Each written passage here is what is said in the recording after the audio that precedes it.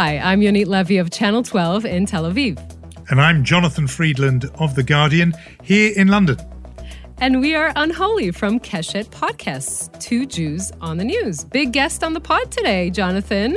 It's going to be three Jews, isn't it? Three Jews. Exactly. Let's admit it's the way we like that we have David Axelrod, only the best for you, who, is not only one of the sharpest political minds in the world, but also a host of two podcasts that we both love. So we're going to talk with him later in the program today. A lot to talk about.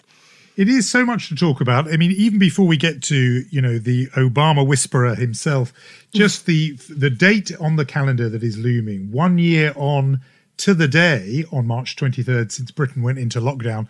But even more importantly, some may argue, it's a big news day for you, Yonit. Indeed.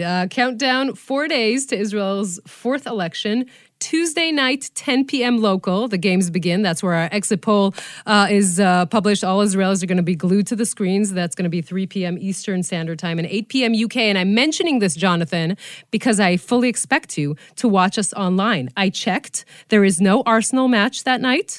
So you will be able to watch. I would just say that, Arsenal has been losing like the Israeli left. Can I make an Arsenal joke? Are we at that level of our friendship yet? Yeah, but on this one, you're wrong. I mean, Arsenal are in great wrong. winning I don't know form. anything about it. And the Alavai, the Israeli left should only do as well as Arsenal Football But Club I am at the right in moment. comparing the blue and white party to Liverpool this past year. That is yes, right. That's okay. a great comparison okay. because the big winner that suddenly falls back in dramatic fashion, although they, and in fact, perfectly in sync because some signs of life just in these last stages from both unfancied teams. So yeah, I think there's a lot of mileage in this. We could go quite far with this with some of these minor parties. So please don't ask me to do the rugby meets politics metaphors. I'm stuck in that. That's it. I won't do that. I'm just trying to think of who would be the sporting equivalent of some of the ultra-Orthodox parties.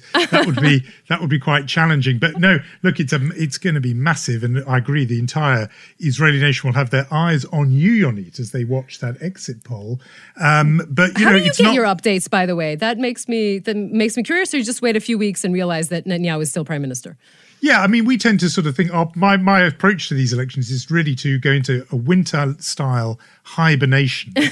Wake me up in 6 weeks' time, and I will presume, as I've always said, that the forever prime minister will still be prime minister. That tends to be how I approach it. But no, I know election night is just obviously a massive broadcast event in any country. Huge for you. We've talked about your endurance skills going through 11 hours on the night. But TV, I mean, it's not just news though, is it?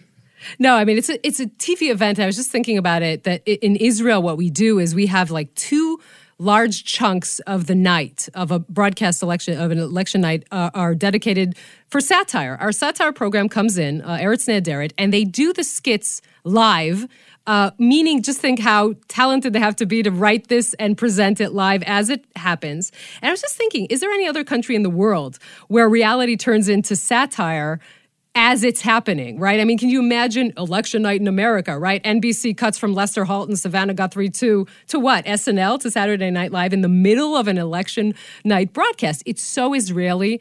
And it's also a little bit, I think it's quintessentially Jewish, right? I mean, you have no control over events, so let's just make fun of it. So our election night is sort of a lot of news, obviously, and also satire embedded into that. I mean, in this country, they did try Spitting Image, the show with the puppets. And they did that, I seem to remember, for one election where they, but it wasn't, live, instant reaction in real time. I think the closest is probably the Jon Stewart Indecision 2000 or Indecision 2008. I think they did, Comedy Central did a show an election covering night the broadcast for the first time, but that was on cable. And it didn't work with the network election night broadcast. So that is, I think, I don't know. I don't know. This is a shout out to our listeners. I don't know of any other example in the world of this happening. Yeah. But as we dive into where we are 4 days before the election, it's going to feel like 4 years, exactly, because final opinion polls come out tomorrow, Friday night, final surveys, and then the next time we see anything will be on election night, as I said, the exit polls Tuesday, 10 p.m. Now, what traditionally happens in Israel between Friday and Tuesday is like a hyperlapse, right? You know those videos where the sun rises really fast or the building is built. All the trends that we're seeing in the latest polls are like on steroids. So, if COVID accelerated trends and compressed a decade into a year, the final furlong of Israeli elections is compressing months into hours. And I gave you this example, I think, a few programs ago where we talked about Lapid. On Friday in the polls, 2013, he was 13 seats. On election day, he was 19. These are exactly the trends that are being accelerated.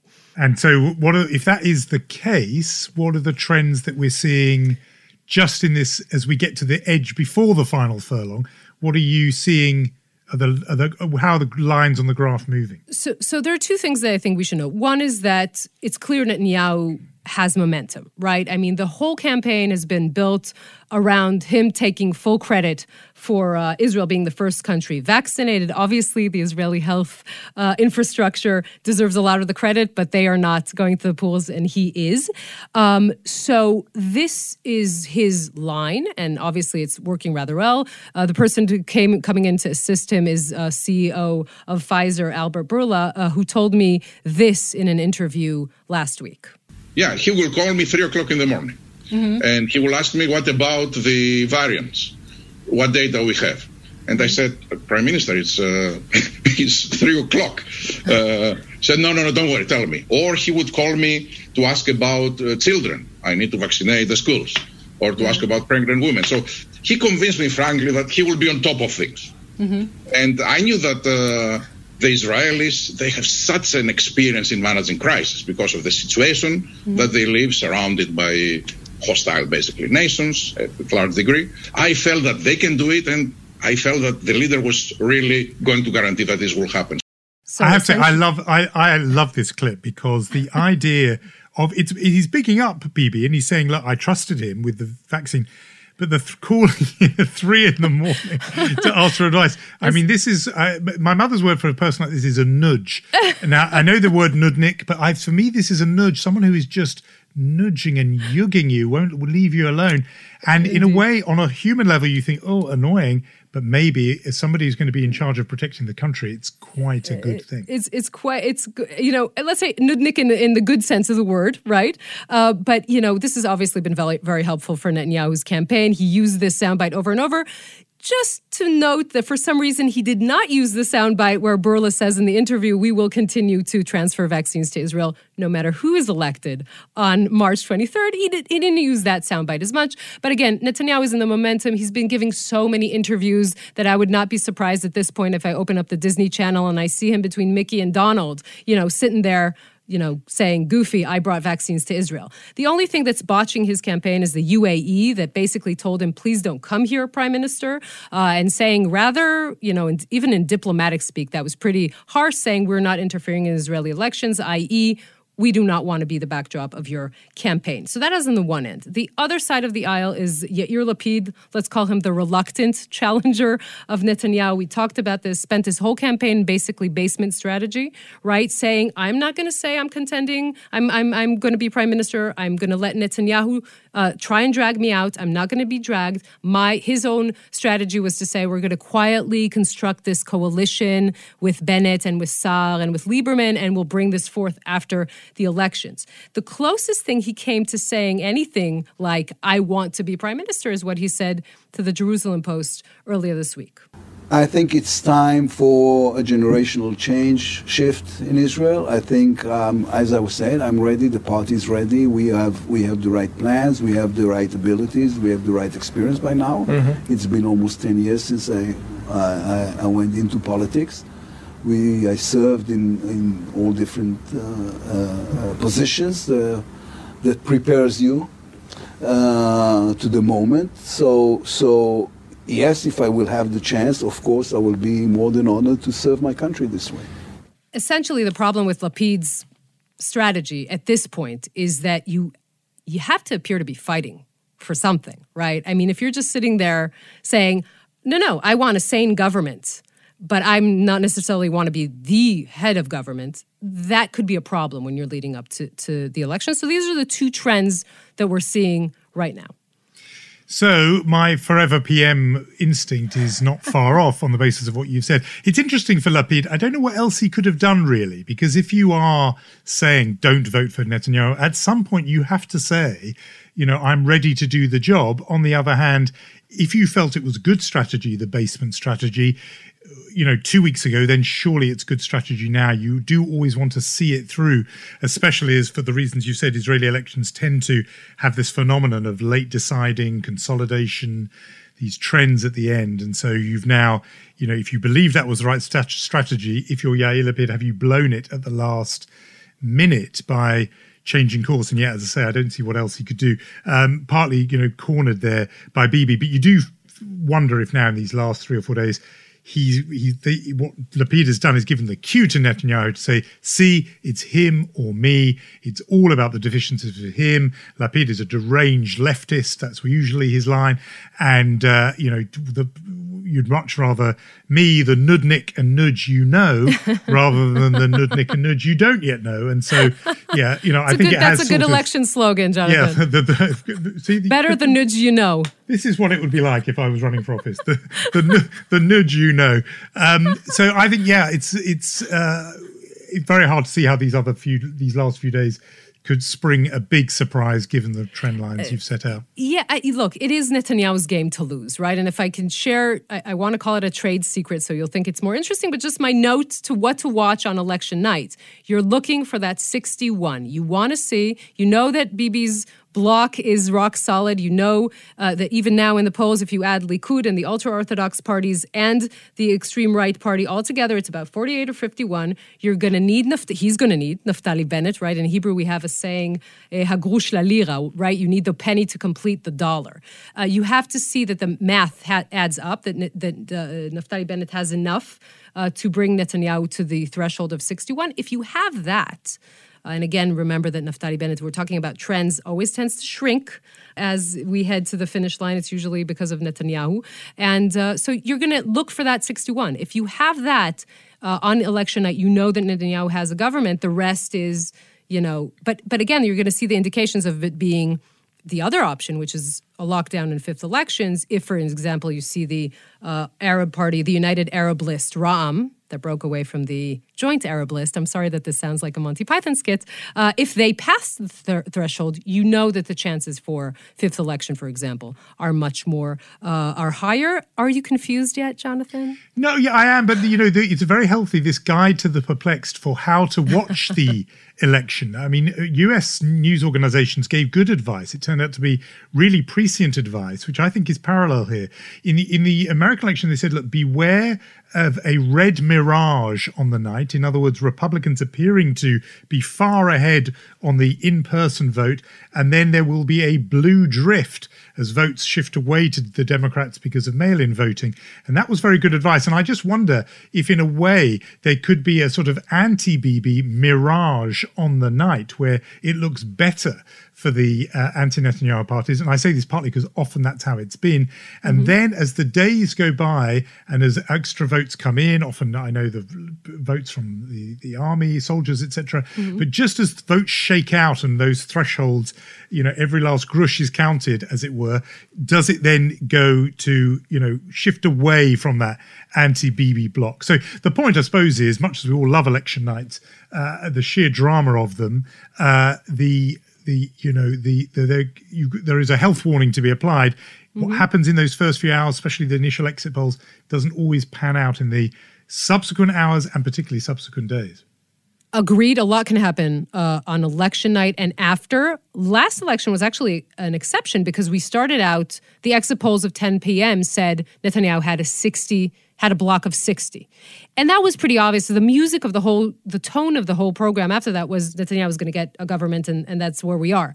But only a day or two after, we realized that he actually had 58 in his block and that changed and he didn't have a government. So again, I would say, yes, take it with a grain of salt. Whatever happens the first hours on election night, not necessarily what will happen, what the true results are, especially now that we have so many people in quarantine voting and their votes would be counted a little later. So, yeah, it's going to take a while.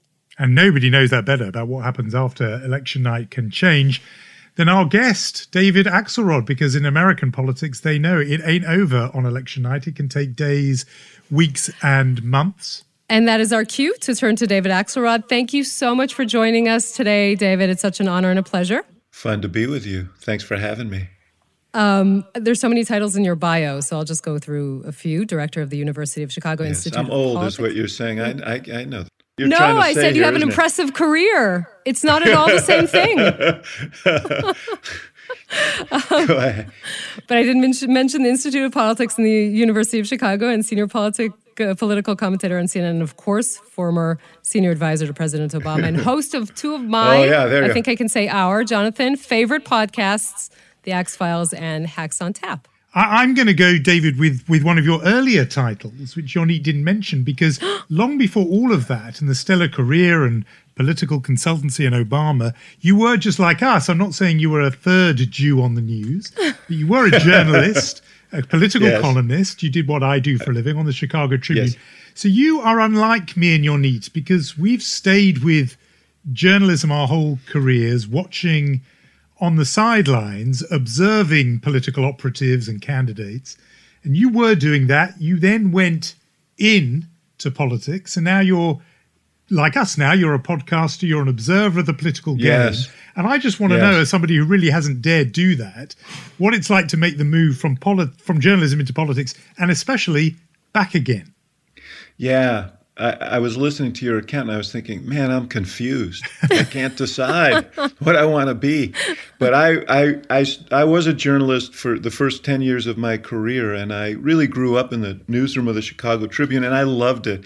And I was interested, Jonathan, and some guy came up to me when I made the move, another an operative at City Hall in Chicago, and he told me that about another guy who had made the switch, and the guy said to him, I just got tired of asking people questions that I knew the answer to, and I figured I'd rather be inside the room, and so all of that was at play, and it was a great decision, and it gave me incredible perspective, and that was required. But I'm happy to be back on this side now and sitting with the likes of you. I listened to you, David, and there's, if I were saying this in Hebrew, I'd say you're the architect of the Barack Obama phenomenon. Excuse me for my bluntness. And I remember this, it's in his book, in President Obama's book, Promised Land, I think you're mentioned so many times, second only to Michelle Obama. There's that beautiful story of you sitting in a cafe. Thank God I was second. Yeah, that could have been really awkward. But you're sitting in a cafe and he comes to you and you say to him something along, I think the lines was something like, maybe you should run for mayor of Chicago. And just that, I wonder if in the world we live in, when everything's so polarized here in this country, in Israel, of course, in the United States, is there an option for a Barack Obama story to happen again? For someone to come, like you're quoted there, saying, shot out of a cannon, coming out of nowhere into national politics and sweeping the nation and breaking that deadlock. Is there an option of that in the world we live in? I can't surrender that idea. I can't surrender that possibility. I think that, in democracies, ultimately the market will determine. And it could be that, and I'm hoping, that people become so concerned about the level of polarity and so disgusted by it that the prospect of being more of a community again, an American community, an Israeli community, that those things will have enough appeal to enough people that someone could come along and do that. But, there's no doubt it's been a sobering decade. We came with such high hopes of being able to change the tenor of politics in Washington, and Washington was deeply resistant. And, obviously Trump was a very, very extreme reaction to all of that. Now everybody, each side has its own. I mean, there is fact, there is truth. What I find on the conservative right is there is an alternative set of facts, and people, deeply believe them, and that's a very hard thing to penetrate. So the short answer to your question, and that horse has left the barn, the short answer, but is that yes, I still hold out hope that that such leadership is possible. and I'm hoping that the market will demand it. But I recognize that there are a lot of forces pushing against it.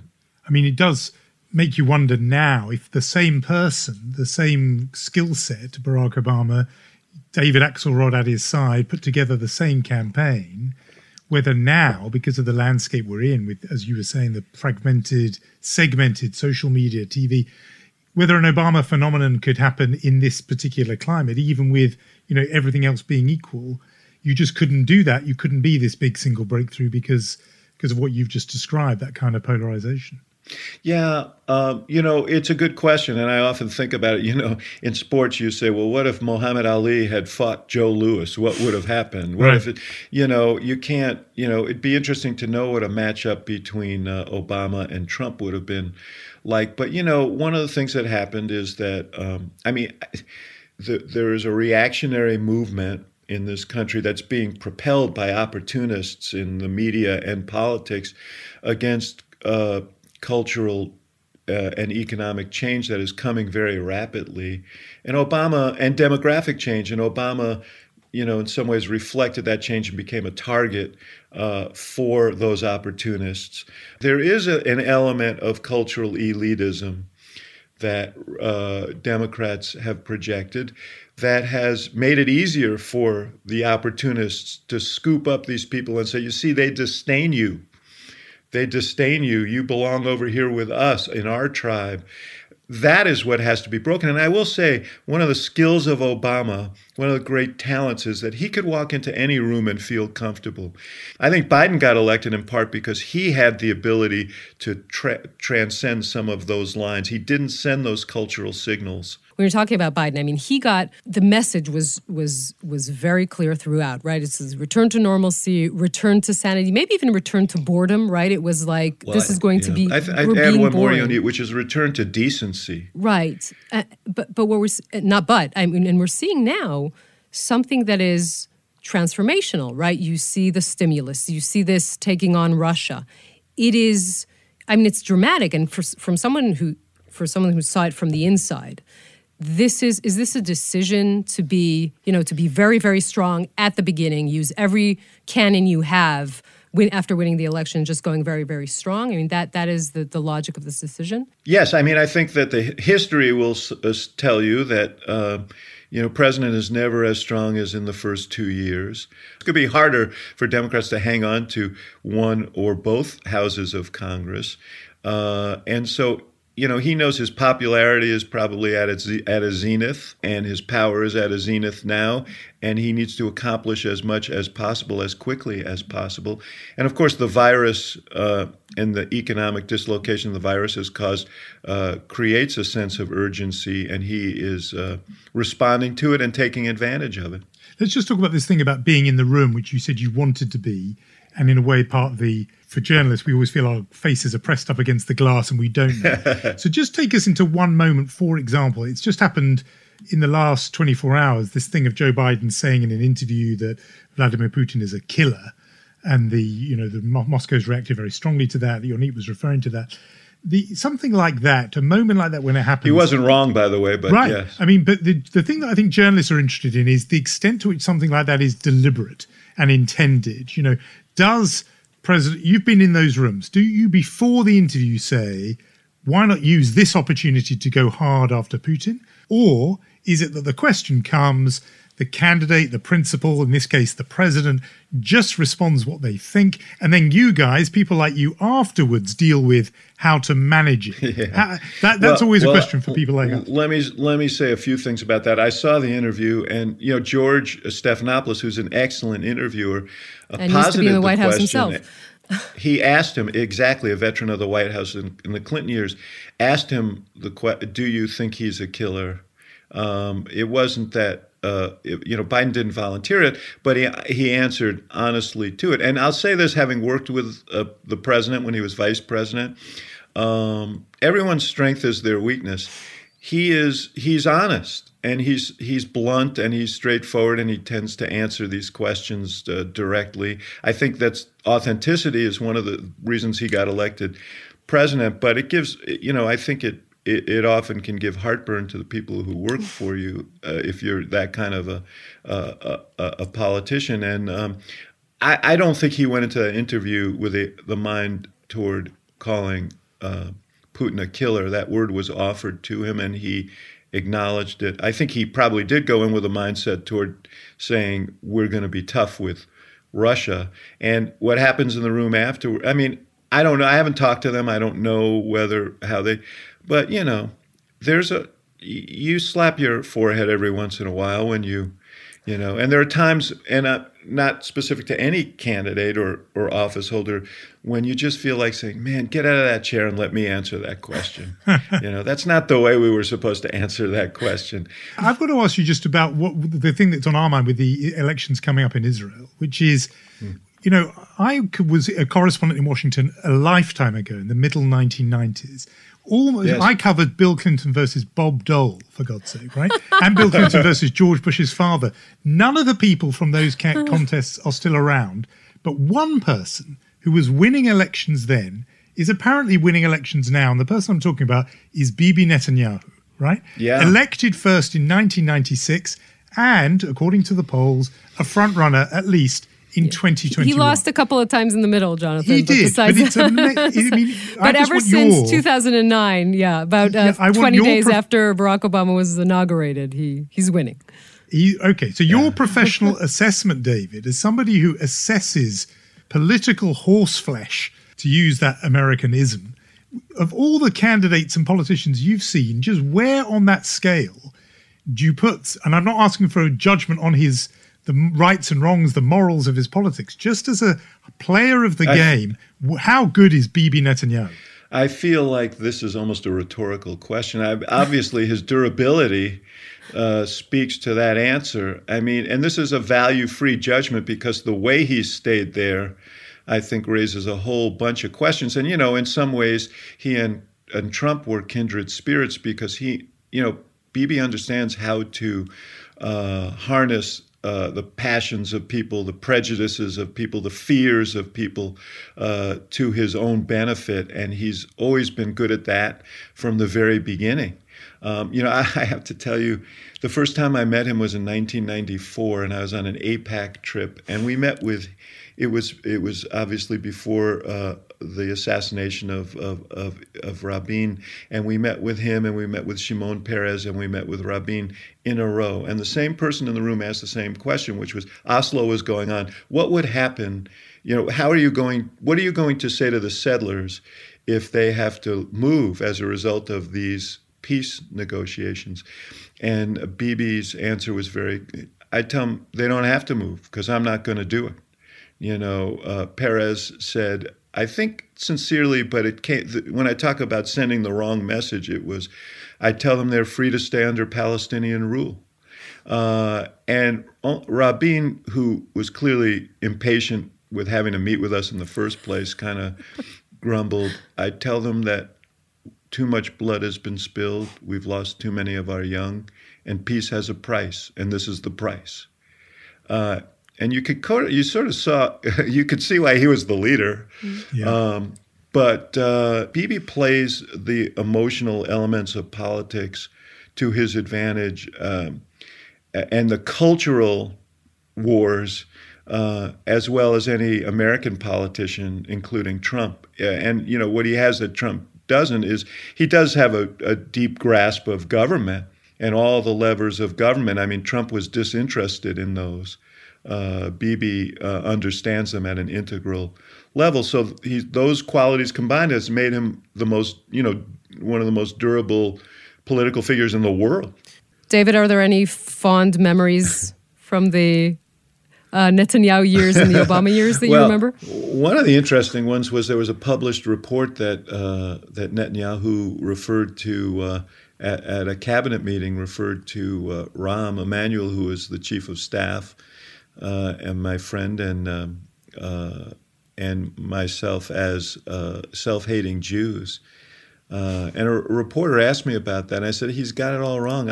I love myself. I hate Rahm. He just got it wrong. But and the prime minister, I saw him at the UNGA conference shortly after that report, and he it may have been, I think it was at UNGA, and it was that falls right before the high holidays, and he wished me a happy holidays, and I think said something about that. That wasn't so. Whatever.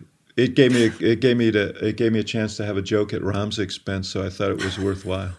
Badge of honor, I would say. Yes. If indeed he is elected, and we don't know that, obviously, if we're looking at a Netanyahu government or a... I don't know if anybody ever gets elected there. I think you just have elections.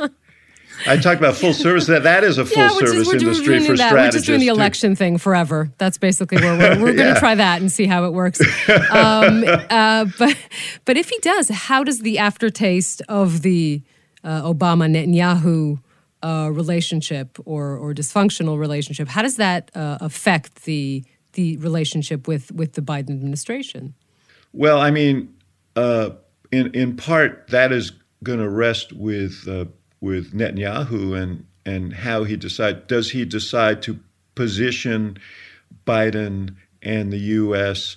as a government as hostile, as he did during the Obama years, or does he try and position himself as a guy who really understands American politics and is tight with the leaders here, and that redounds to Israel's benefit? I don't know. He'll have to make a decision on that. And I think it's interesting. The Biden administration has been in the early going. I think, partly because I think there's an election going on, they've been pretty low key. Obviously they're pursuing potentially re-engaging with Iran and so on, and that's obviously a sensitive subject. But by and large, they've been pretty quiet, and we'll see, what happens beyond. I don't think they're going to abandon their view on a two-state solution. I don't think they're going to abandon their view on settlements. But how they pursue it, we'll wait and see. So I think that's a TBD, is the honest answer to that. There are some of your colleagues who've not just observed Israel from a distance, but gone over there and worked there. Stan Greenberg, who polled for Bill Clinton, then polled for Ehud Barak. And we were reading, I don't know if anything came of it because they then had some other difficulties, but the Lincoln Project, who were offering their services to one of Netanyahu's rivals in Israel. Do you think U.S. Mark Mellman, by the way, who's Lapid's strategist, right? Yes, yeah. And who's brilliant guy. I know him very well. Does U.S. political expertise travel? Is it an exportable commodity, do you think? Well, you omitted one big name, now Arthur deceased, Finkelstein. Arthur Finkelstein, who was very integral to Netanyahu's and imported, I think, a lot this notion of mining cultural resentment, racial resentment, and so on. I mean, all of that stuff were things that he brought from the U.S. There, and I think he found a willing and able partner in Netanyahu. The art of being an American consulting overseas is the ability to listen very carefully and understand what is different and not just what is the same. I mean, one of the things that I thought was useful to me as a strategist was being a journalist, because when you're a journalist, your job is to parachute in to places you've never been before and not assume that you know all the answers, but have a pretty good sense of the questions you need to ask to get to the answers. And that's what good consultants do. And, I'm sure, look, you mentioned, Yoni, you mentioned Mellman, who I've worked with over the years. He's very, very good. And he's a pollster, so he's used to asking questions. So, I'm sure that he's valuable to Lapid. Yeah, I guess we'll see. We'll see just how valuable. How exactly. And I don't want to put it all on Mark. We have 4 days. So there are other things at play here. No, but definitely he's the strategist behind the idea to sort of stay in. I call kind of a basement strategy, right? Not take Netanyahu on head on, etc. I want to and not make Lapid. Bibi wants to make it a Bibi Lapid race and try and collapse some of these smaller progressive parties, and I think Lapid not playing. He's not playing, right? But the question is how well this whole thing will play out, and this we really don't know. I want to ask you something from another direction, David. Right after the Capitol riots, you said something that haunted me for a few days.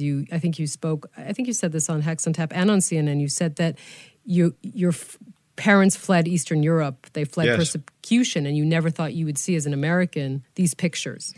And we were talking to Jeffrey Goldberg a few weeks ago about how the sense of security of Jewish Americans. I think we're two Jews on the news who are trying to understand how Jews feel around the world. Mm-hmm. Do you feel like something has changed in your sense of security in these 4 years, after 4 years of Trump? Look, first of all, I mean, it's just a fact that hate crimes are up exponentially here, and anti-Semitism is on the rise. And you see these groups. I mean, look at QAnon, which this insane kind of theory, that includes, Jewish lasers from space starting fires in California and so on. We saw the marches in Charlotte, the marchers in Charlottesville saying Jews won't replace us. And in Nazi regalia, to say it's unsettling is an understatement. And I will tell you, even when I was in the White House, which was before Trump, I had Secret Service protection because a guy shot up the Holocaust Museum in Washington, and he had my personal information in his pocket. And so that created a concern. So, I'm aware. I don't think about it moment to moment, but my vision of America is where whatever our background, our faith, and so on, we're knitted together in one community of shared sort of civic ideals. That has been riven. And whenever that happens, wherever it happens, if you're a Jew, I mean, that's a source of concern because that social fabric is also what protects people, to practice their faith and their culture and so on. So, no, I don't live day to day with it, Yonit. But does it concern me? Yeah, it concerns me. Not for my own safety, but generally for the safety of the community and the coherence of the American community. So, David, I didn't know that story about you yourself your details being found with the person who shot up the Holocaust Museum. That is very jolting to hear. I mean, what came out of the conversation on similar ground we had with Jeff Goldberg was this idea that relatively late in his life, this was more or less the first time he had ever felt this about America. And certainly for those of us outside America, whatever troubles there are, for example, here in Europe for Jews, the place which you've just taken as read as an absolute bedrock stability of democratic norms was always the United States. And that was whatever else was happening, you just thought it would never happen there. So I'm just curious to know whether the Trump period and seeing those democratic norms being trampled on gave you that feeling of uncertainty for the first time, or whether you'd had it before, after all, from that own, your own personal experience of being targeted. We've had periods in this. I mean, we've had neo-Nazis and George Lincoln Rockwell and people like that who, that's part of our history, but it's never been. It's never been affirmed by people in high places, and certainly not the president of the United States before. And so, I agree with Jeff that this is something new to most of us. We haven't seen this kind of virulence, but virulence, I mean, the thing that upsets me is not the virulence, because we've always had we've had these movements before. It's the acceptance of them, as I said, affirmation by the president. I mean, we have two members of QAnon, or two adherents to QAnon in the United States Congress now. It would be as if you guys elected Kahanists to the Knesset. Oh, wait a second. That could happen, I guess. But anyway. May just may happen. Yes. But I mean, it is that the kind of respectability that this is being shrouded in, that somehow this is that these race theories are valid. That is new, coming from high places, and that is concerning. And, I read, and now I've watched the TV series that resulted, Philip Roth's book, The Plot Against America. It felt a little like that. That was exactly what I had in mind. It felt a little like that. Yeah, it felt a little like that. And that's really unsettling. And I do think of my father, who fled from what is now part of Ukraine when he was a boy, and all the horrors that he saw, and the sense of security that my family felt in finally making it to America, and what he might think when he saw these scenes. Or my grandfather, who came here from Russia on my mother's side, for the same reasons. It's very unsettling. We should have one ever so slightly lighter thought, which is it's not only the Israeli elections that are approaching. That wouldn't be hard, would it? It wouldn't be hard. The festival of Pesach or Passover is looming. Some of us are already planning a Zoom Seder for the second year running. But do you know already, David, where you might be for your Seder this year in 2021? No, I'm trying to figure it out. I was just discussing this with a friend of mine from Chicago who's out here, so Where's out here, by the way? We see you as such a Chicagoan. You're not in Chicago. No. Right now. No, I'm a virtual Chicagoan. I am. So am I, by the way. I grew up there, so I'm a virtual Chicagoan myself. Where did you grow up? Lakeshore Drive. Oh, on really? Shea Met Jewish Day School. Yes. See, two Jews, they have to talk about some esteemed graduate. I think Rahm Emanuel was... he did, yeah, and his kids. His kids, yeah. So anyway, we digress. I've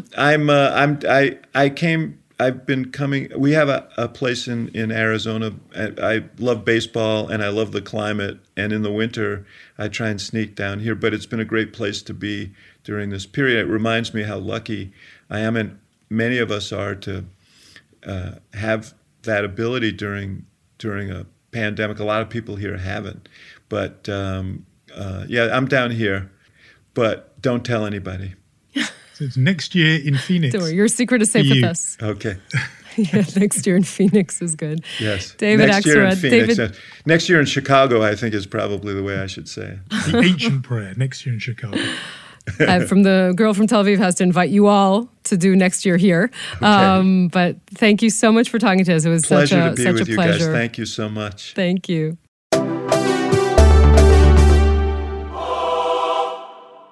That was a very interesting conversation. It really was. I mean, not everybody who was a political operator makes the transition into being a really sage observer of politics. But David Axelrod, in his podcasts and on ours today, has shown he absolutely is one of that very select group. Indeed. And we would want to make the point after Jeffrey Goldberg and David Axelrod, Jonathan, that our mic is open to non-Jews as well. Just saying, if President Biden wants to come on, you're not going to tell him, sir, I'm sorry, you're an Irish Catholic.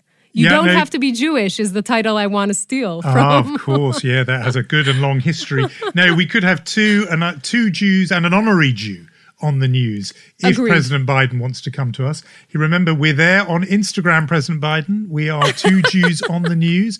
We know you're busy on that platform. Find us there. Find us wherever you get your podcast, Mr. President. We are here for you. Have no fear. You cannot, though, I think, be a recipient of this week's Chutzpah Award because, Yonit Levy, you already have candidates for that prize. Indeed. If I can, Jonathan, I don't know if you'll like it, but it is but my nominee for Chutzpah in the week will be the European Union. And I'm talking about the AstraZeneca mess. Now, some people, very small amounts, developed blood clots after taking the AstraZeneca vaccine, and some EU countries immediately suspended the use of it. Now, we have 19 countries not using the vaccine, despite a host of scientific and health experts saying that the vaccine is safe and that the benefits of using it outweigh the risks. Now, the EU is furious, saying it's not getting enough vaccines and may even suspend sending to Britain those vaccines produced in the EU the same vaccines they say are unsafe. So really just a tragedy of bad decisions and bureaucracy, and not a good time for the European Union. The sad thing about it is that it's giving this exact problem of bureaucracy and everything that is the cascading consequences of it are just giving the ammunition to the people who are anti-EU. Yeah, I think it's a worthy recipient of the Chutzpah award for us. It does recall an old joke. I mean, when you have the Brussels officials and individual heads of government in Europe saying, you know, the AstraZeneca vaccine is flawed. We don't like it. We don't think it's tested enough on over 65s. And we think also there's these risks. And meanwhile, why haven't we got more of it? I mean, the contradiction Why are you there, underproducing? The contradiction there does recall that very old but still worthwhile Jewish joke of the two diners at the kosher restaurant lamenting, and one says to the other, the food here is so terrible, and the friend replies, yes, and such small portions. and this is the EU has made that joke live again for the 21st century, because remember, it wasn't just with these reports of these handful of cases about blood clotting, and by the way, people point out there are just as many cases associated with the Pfizer vaccine, and no one's complaining about that. No, it's the people like, for example, Emmanuel Macron were kicking off about this before, saying that, you know, they weren't sure that the Oxford AstraZeneca group had done enough trials among older people. So they were against this from the beginning because they hadn't got enough. They hadn't ordered the supplies, and therefore, almost like the old sour grapes thing, they were saying, look, because we can't get it, we don't want it anyway. And so, you know, there's the chutzpah of the EU on this issue has been noticed by our chutzpah award judges in previous weeks, even before we got to this. But this week it rose to the level where a nomination was really irresistible by the Academy that hands out the chutzpah award. Where is the Academy? Is it in Stockholm, in Brussels? It sits in many locations. I understand. As, you know, it is. It reaches international, as you can imagine. And but this week they felt there was really no competition. So the European Union, I'm afraid, I say this as a conviction Remainer, and was on the opposite side of the Brexit argument, it has not covered itself in glory when it comes to the vaccine. Yes. So with that sad sighing, I will move on to the Mensch nominee of the week. Good, more cheerful. The people, the good men and women of the Israeli Antiquities Authority, responsible for the discovery of the new Dead Sea Scrolls. Now, more than 2,000 years old this week, very similar to the highly regarded Dead Sea Hidden Scrolls that were found in the 40s and the 50s and are in the Israel Museum. And now a new rare find, Greek translations of the books of Zechariah and Nahum, and are written in, by the way, the name of God is written in Hebrew in these texts, as you Brits would say. Quite an exciting discovery here in the Levant. What was also excavated was a 10,000-year-old perfectly preserved woven basket, the oldest complete basket in the world, way before Amazon. And the thing I'm most excited about, Jonathan, is a 2,000-year-old lice comb, which eerily resembles the same lice comb we use today.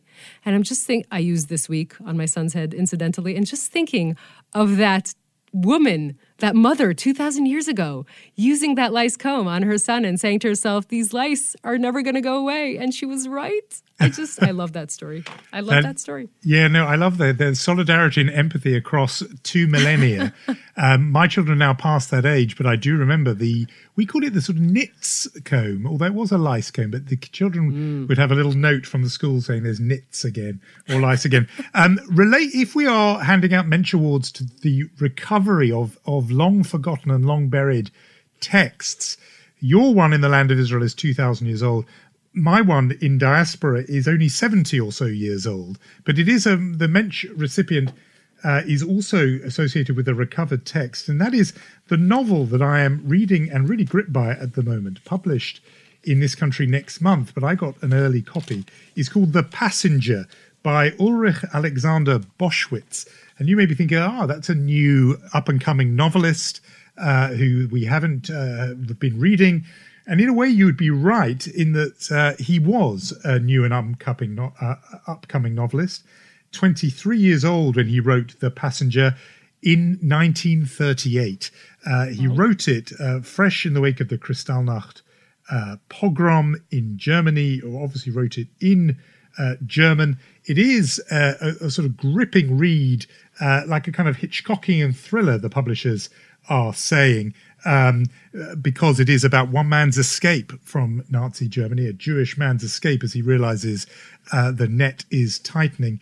Thrilling read, and the manuscript was found a couple of years ago, having lain buried, was republished in 2018 across Europe and has been getting rave reviews in the countries of continental Europe, comparisons with Franz Kafka in El País. It comes out in English after all these years next April. It is called The Passenger, but Ulrich Alexander Boschwitz, a young man who did not live actually beyond 1942, killed in a remarkable circumstances. He was deported from Britain, sent to Australia, was on his way back from Australia to Britain, and his ship was sunk by a Nazi submarine. It's an amazing story. The book itself is gripping, but like your mensch of the week, my one is the author of a text that had lain apparently forgotten and buried all these years. And so I think there's a nice symmetry between our menches of the week. So the book itself is gripping and the story behind it. So from Both. old manuscripts and antique scrolls as our mensch nominees, we can scroll down further and say again that we have an Instagram page. Did you see what I did there? I did, and Jonathan? I was impressed. I just passed from 2,000 years to social media. I wanted to impress the lofty columnist guy. Okay, so we have our Instagram page at 2 Jews on the News. Can't believe that username was available, but it is. That's because Harry and Maury in Florida are not yet, they're not yet on Instagram in Boca Raton. And if they were, they would have taken it because, as you know, 2 Jews on the News, that's you and me, Marvin. But instead, it's you and me, your need. We've taken it. And so it's there. You can also get us wherever you get your podcast. Remember, review. There's only one review option available. We want the 5-star rating, but you can also write words and review. Some lovely ones already appearing. Do that. Tell your friends. You can WhatsApp. If, why not write to your friend, your relatives in Florida with a letter, a snail mail. And Lior's doing a gesture involving wings. What would that be? What does that mean? I don't know. I think he means the... carrier pigeon. Send it by carrier pigeon. He meant the carrier pigeon. That was very what good. He was doing the pantomime. Our brilliant producer was doing a carrier pigeon mime. As a mime artist, he's a very good executive producer.